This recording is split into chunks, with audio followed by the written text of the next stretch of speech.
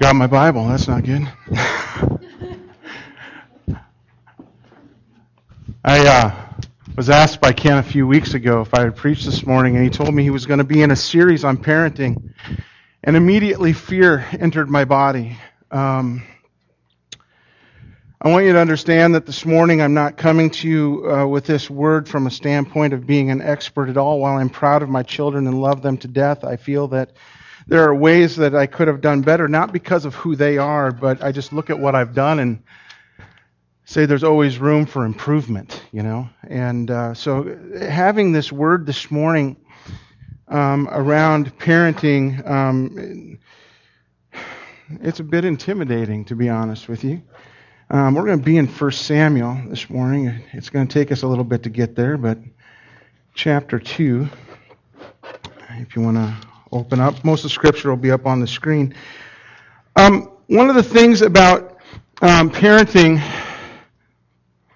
that I have always wondered about, especially with small children, is how do people do it? As a youth pastor, when kids turn about 11, I start to understand them. Before that, I really struggle. So there are times when I look at parenting, and I'm going to show you a video here in just a moment, and I so cannot relate to these people, but maybe you can. We'll see if this works. I got to turn this on first. Here we go. Oops. I passed it. You know what? Technology today. Let's try it one more time. There we go. Do we have the volume up, bud? Nope, we don't. Technology's awesome. We ready? There we go. Don't make me count to 1, 2, 3. Yeah, it's the parent rap, y'all. We may spend most of our time chasing toddlers down, but we still know how to rock the hizzle. I don't even know what you just said. We used to be cool, back in the day, back on the block, watching PG-13 movies, staying up way after dark. Then we had a couple shorties, and now we're really flossy, cause now we be rolling with our own little posse in the minivan, or in our little wagon. Let me throw it to moms, cause the little one is sagging. I used to bling it up, I used to dress real shoe. Now I accessorize the food that's already been chewed, and that's alright. I make this diaper bag look good when I'm walking through the mall trying to wrangle my brood. My PB&Js will set your world on fire. I could make you mac and cheese blindfolded on a wire. I'm wiping the doo-doo, kissing the boo-boos, got them eyes in the back of my head. I see all you do, using your full name so you know I ain't playing. And that's why all my kiddos, they keep saying, Mom, she's the bomb, rocking all night till the break of dawn. Cooking in peace so I'll grow up strong. Got my second seatbelt if we crash head on. Dad, he's the man, working real hard to support the clan. Traded in his Porsche for an old sedan, raising those brows if we get out of hand. When it comes to Candyland, I'm a stone cold player. Helping out with the homework, I'm an algebra slayer. Wrestle car seats into place without spilling my mug. If I tuck you in at night, you'll be as snug as a bug. Then I'm off in the morning to make that cheese. You may not know this yet, but it doesn't grow on trees. Now mama, take it please. What? Take it. I'm dropping timers like they're hot, potty training on my tots, washing all the pans and pots, tying little shoes and knots, giving knowledge to your brain like if you're friendship off a train. You don't have to do the same, now get your toys out of the rain. I'm cleaning every spill, cutting coupons like a bill. If you need parental skill, now you know we are for real. You don't think our rhymes are ill, boy? Then you're grounded for a meal. Mom, she's legit, making us chill when we pitch a bid, telling us to share and never to hit. If you can't say something nice, put a sock in it. Dad, he's the guy, never gets tired of playing I Spy, with a constant barrage of kids asking why, and he always pretends he needs another tie. You know money doesn't grow on trees, why buy the cow if the milk is free? This won't hurt you as much as it hurts me. If you want dessert, eat another veggie. Close that door, you weren't born in a stable. Sit up straight and kiss your Aunt Mabel. Close your mouth when you chew, get your elbows off the table. Mom and Dad of the year, check it, that's the label. It's the parent rap, y'all. And it's a parent. We're great parents. Mom and Daddy in the house. Mom and Daddy own the house. Mom and Daddy need to clean the house. Keep your hands to yourself, boy. Don't make me stop this beat. I'll do it. I'll pull this beat right over.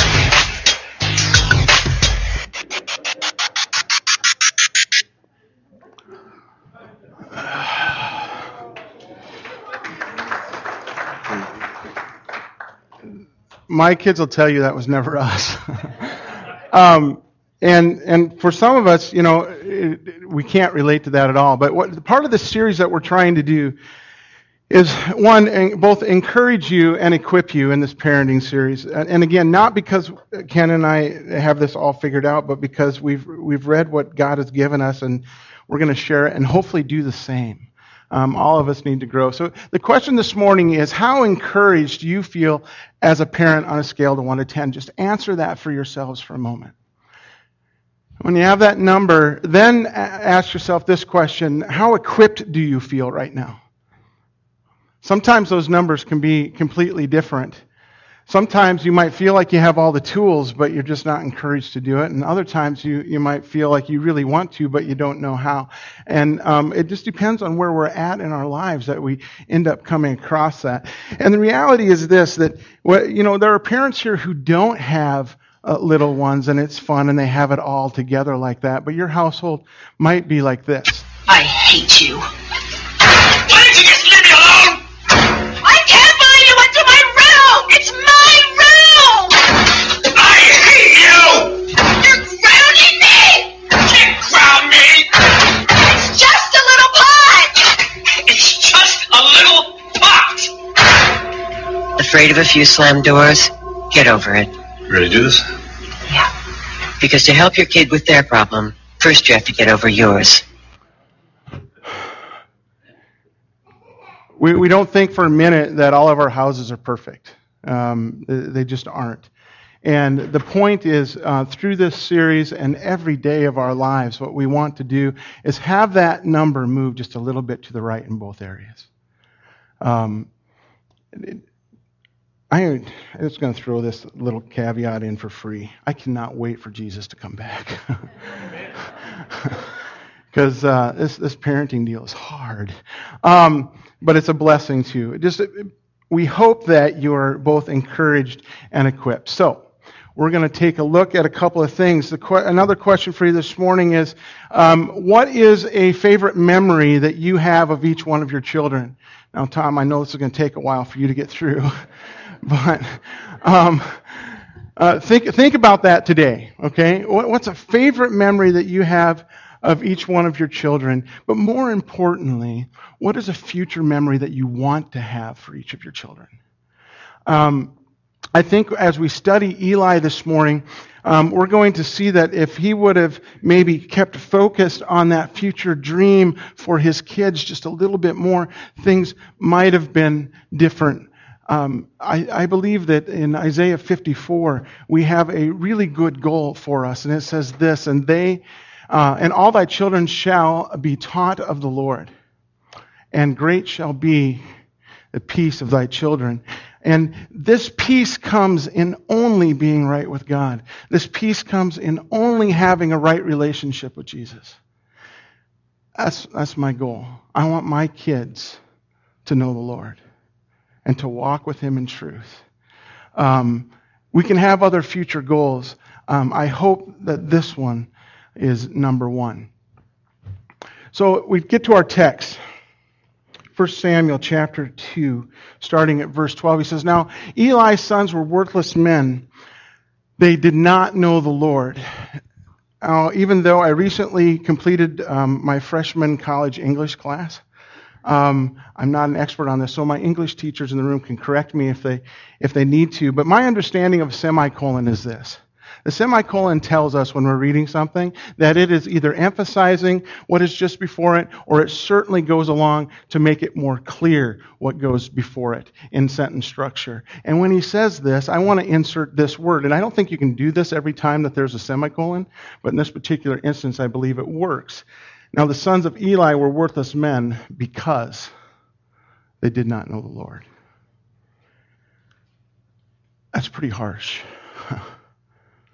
I think you might remember when we were talking about Onesimus, and Paul was writing to Philemon, and he says, I know that Onesimus used to be worthless. He knew not the Lord. There's a recurring theme in Scripture here.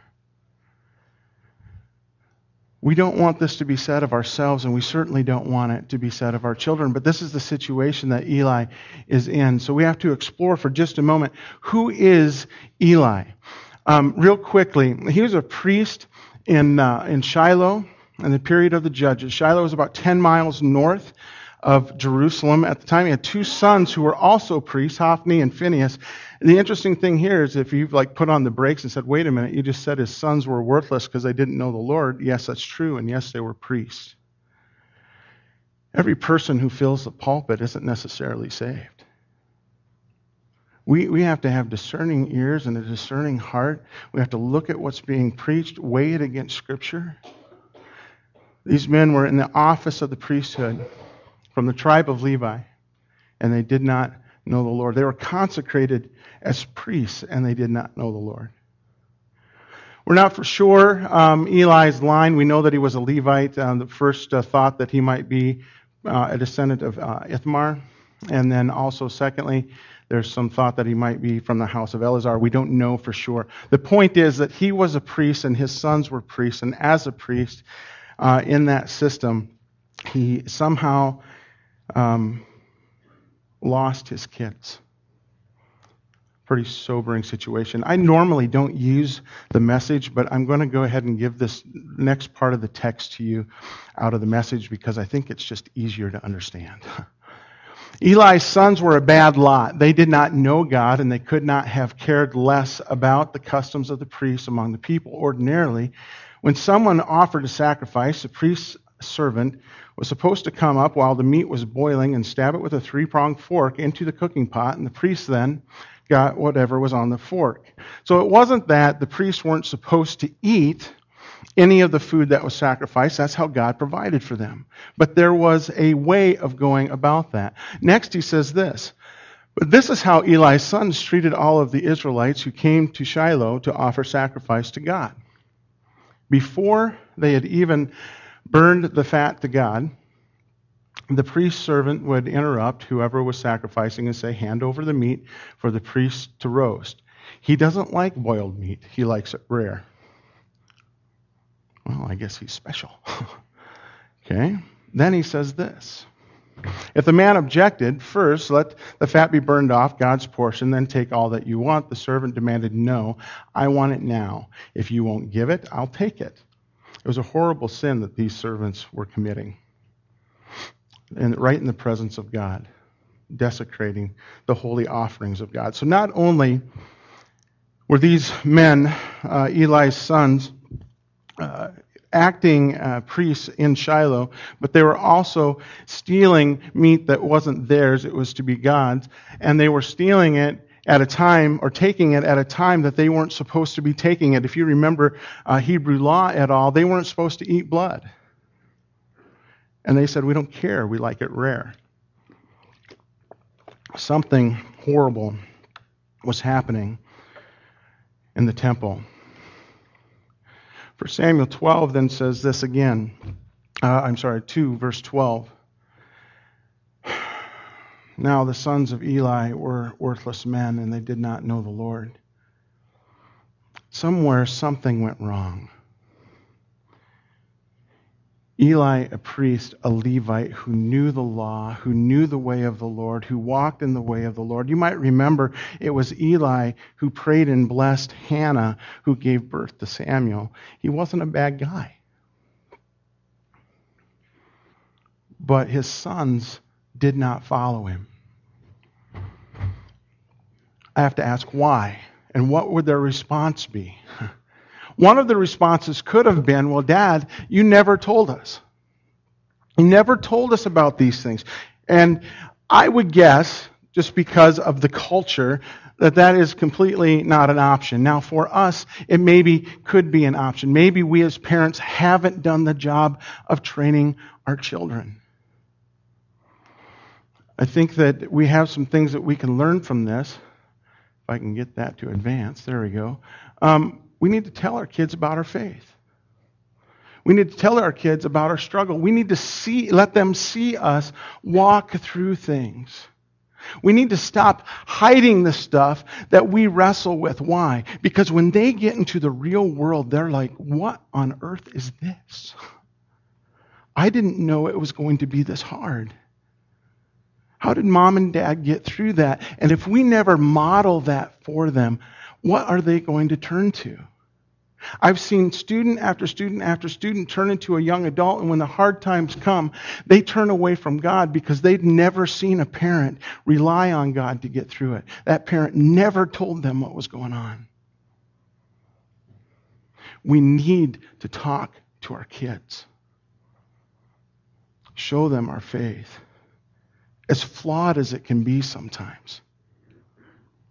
Psalm 78:5 reads like this: "For he established a testimony in Jacob and appointed a law in Israel, which he commanded of our fathers, that they should teach them to their children." We have a job to do. You see, as a youth pastor, my job is to come alongside and supplement what you're already doing.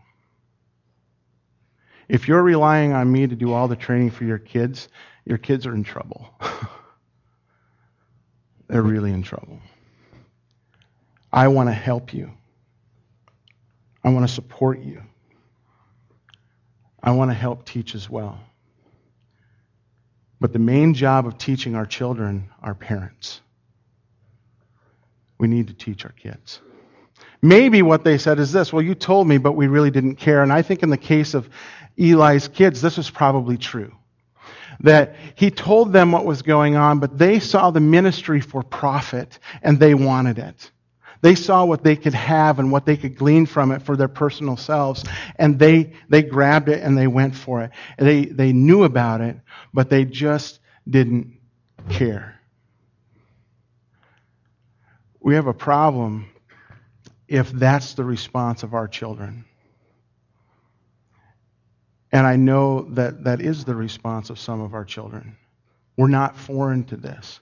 It happens all the time. This is where it gets hard as a parent. Because ultimately, a kid's faith has to be the kid's faith. As much as you want it for them, as much as you pray about it for them, as much as you try to force it upon them, it's never theirs until they own it. So what happens when a kid responds, you told me, but I don't really care? We get on our knees. We keep speaking truth. We love them in the midst of their sin as Jesus loves us. Come on now. There's an old saying, you can lead a boy to college, but you can't make him think. I've been interviewed a few times for a few different jobs in the church, and one of the things that I find interesting happens at every church. It happened here too. I'm not sure if the search committee remembers this, but I'm always asked at every church, how many people have you led to Christ? How many students have you led to Christ in your ministry? And I know the answer I give is never the answer they want, but I believe it with all my heart. See, the truth is this: every student I meet, I lead to Christ. Whether they choose to follow is up to them.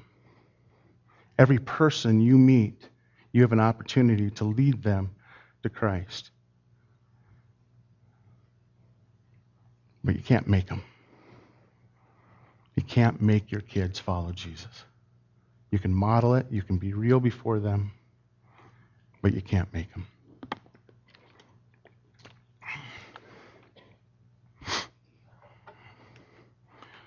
Come on now.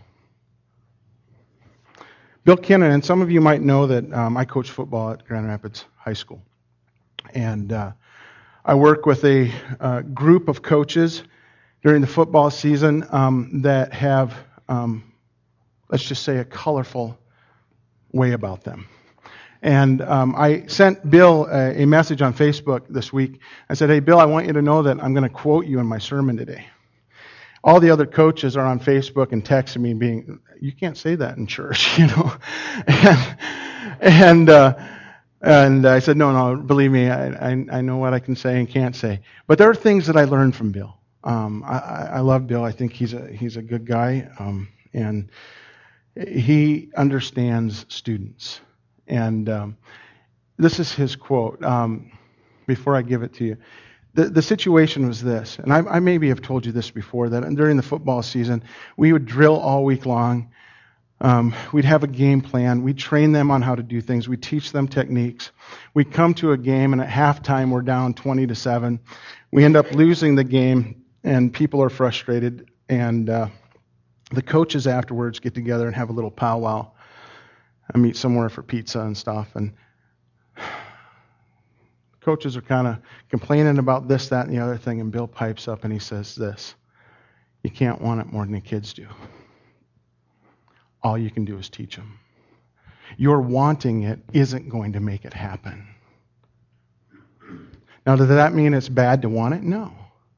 The want in us as teachers, let's bring it back to our spiritual lives and teaching our children. The want for us as teachers is good. The want for us is what drives us to sacrifice other things in order that we might teach them the truth. But we can't make them say yes. All of the wanting that we have will not make them accept it.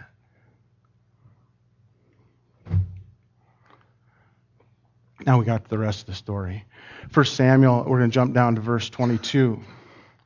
Now Eli was old, and he heard all the things that his son was doing, to all of Israel, and how they lay with the women who served in the doorway of the tent of meeting. And he said to them, "Why do you do such things? These are evil things that I hear from all of the people. Now, my sons, the report is not good, which I hear the Lord's people circulating." When I first started to study this and when I first started to read it, I stopped right here and I started to get really upset with Eli.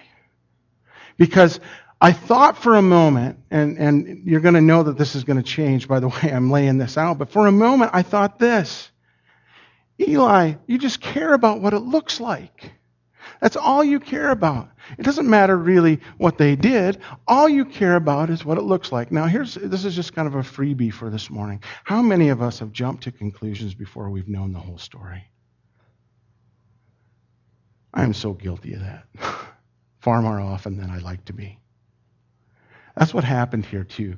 I wanted to judge Eli for how he was a parent. I was telling Ken that as I studied this over a 2-week period, my thoughts of how this sermon would be delivered totally changed because I was just looking at Eli as a bad dad.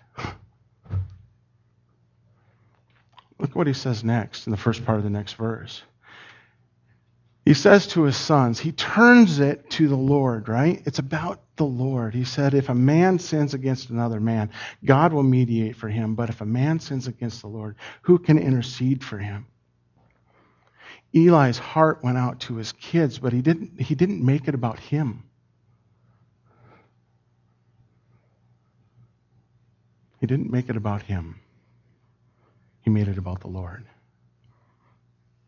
And then he says this next. Really, parenting never ends. I'm sorry, we'll get to what he said next in a second. The reality of that verse is parenting never ends. It doesn't matter if you're doing the parent rap and you're doing it all right and everything's running like a well-oiled machine, or if you've got slamming doors in your house, or if you send them off to college, or if you've got 30-somethings with kids that have diapers hanging and you're a grandparent now, or your kids are 60. Parenting never ends.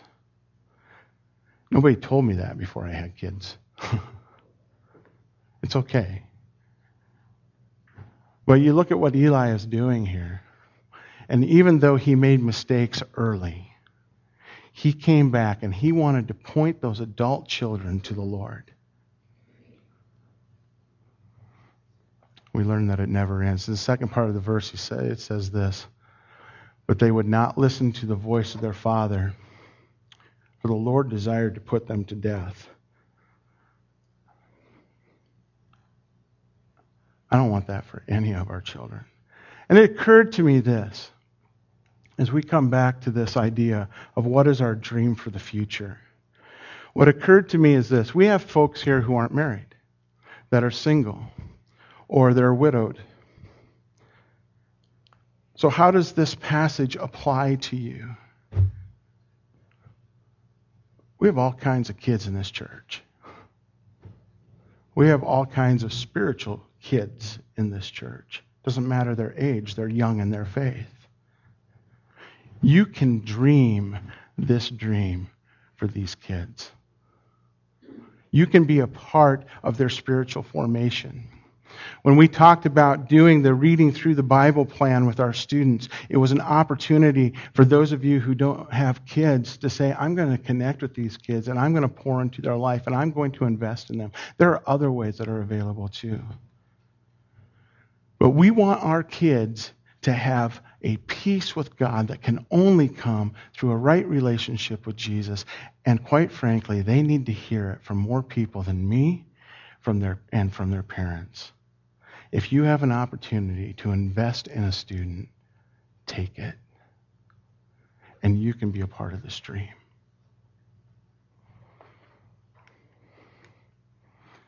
This is my life verse.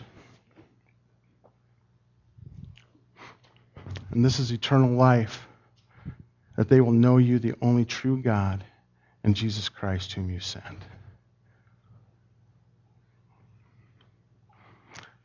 On the days that get the hardest, and I just want it to be over, and I want Jesus to come quickly, and I want to be done, I think about this. What about those kids that don't know him yet?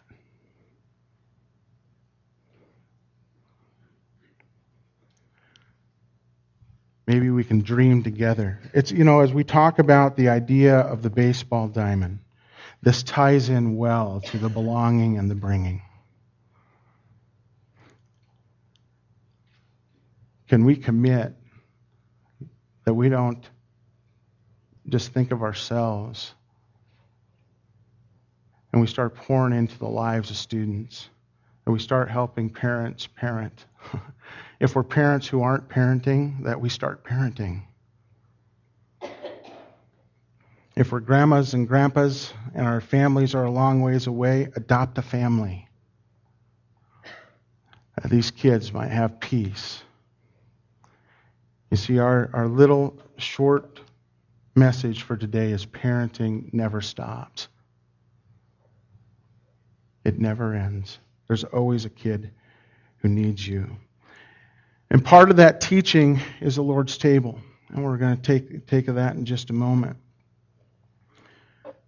Maybe today, as you take communion, you can have a chat with your kids about what it's all about. God has asked us to remember Him, to remember the sacrifice of Christ, as part of passing that message along, as part of teaching our kids about our faith. We can't have that faith for them, but we can sure show them what it means to us. Let's pray. Father, I want to thank you this morning for, at least for me, an unexpected message in 1 Samuel through the story of Eli. I don't know how it is that you continue to pour love on us. I'm just so thankful, God, that you never stop being our dad. That you've never given up. Lord God, I would ask that this morning we would just take an opportunity to learn a little bit from this lesson from Eli. That we would continue to parent. If we drop the ball, that we'd pick it up and start running with you again.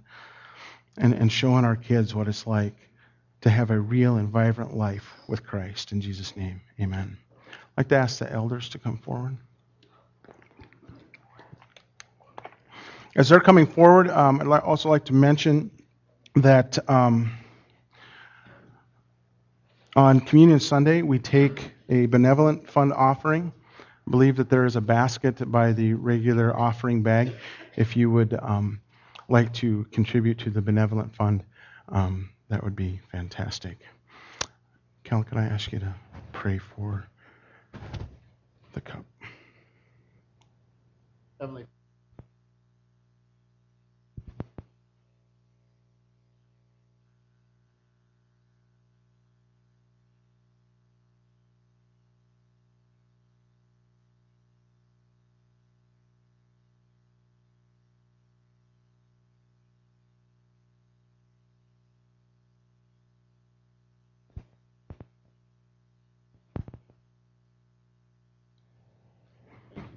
covenant that you shared with us. In Jesus' name.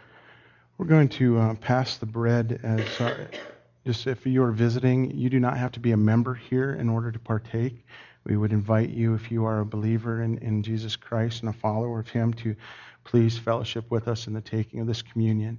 I'll ask you all to wait until everyone has their bread, and then we will take it together.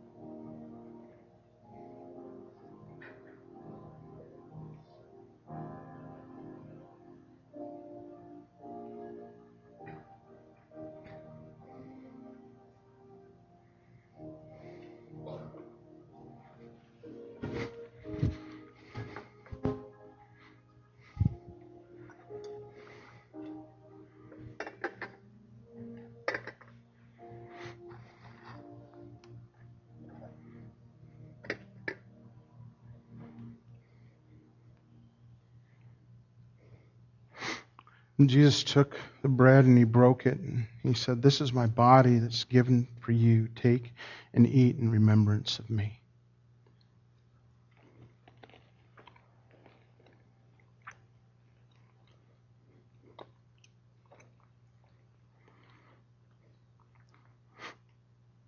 Larry, would you pray for the coming? Heavenly Father, just thank you for this day. Thank you for shed blood of your Son Jesus, and that He is able and willing to intercede for us. I just pray that you would bless this time and this cup which we are about to receive in your name. Amen.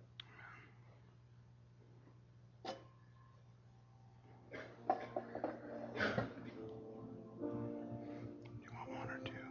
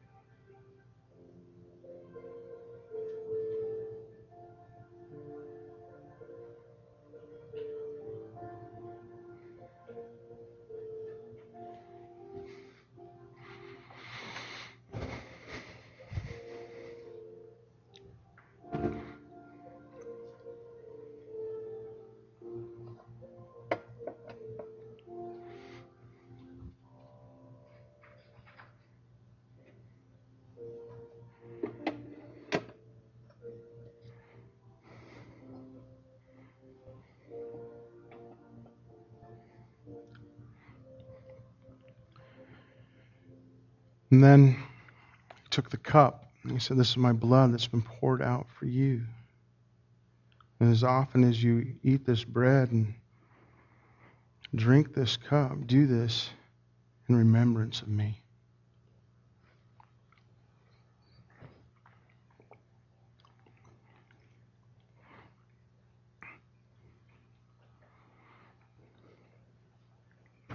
As the elders are collecting the cups, I just want to encourage you that, one, if you're struggling being a parent, welcome to the Struggling Parents Club. And we're all a part of this same group that is just looking to the Lord and reading our Bibles and trying to figure out how to do all of this. And it's encouraging to me that I'm not alone.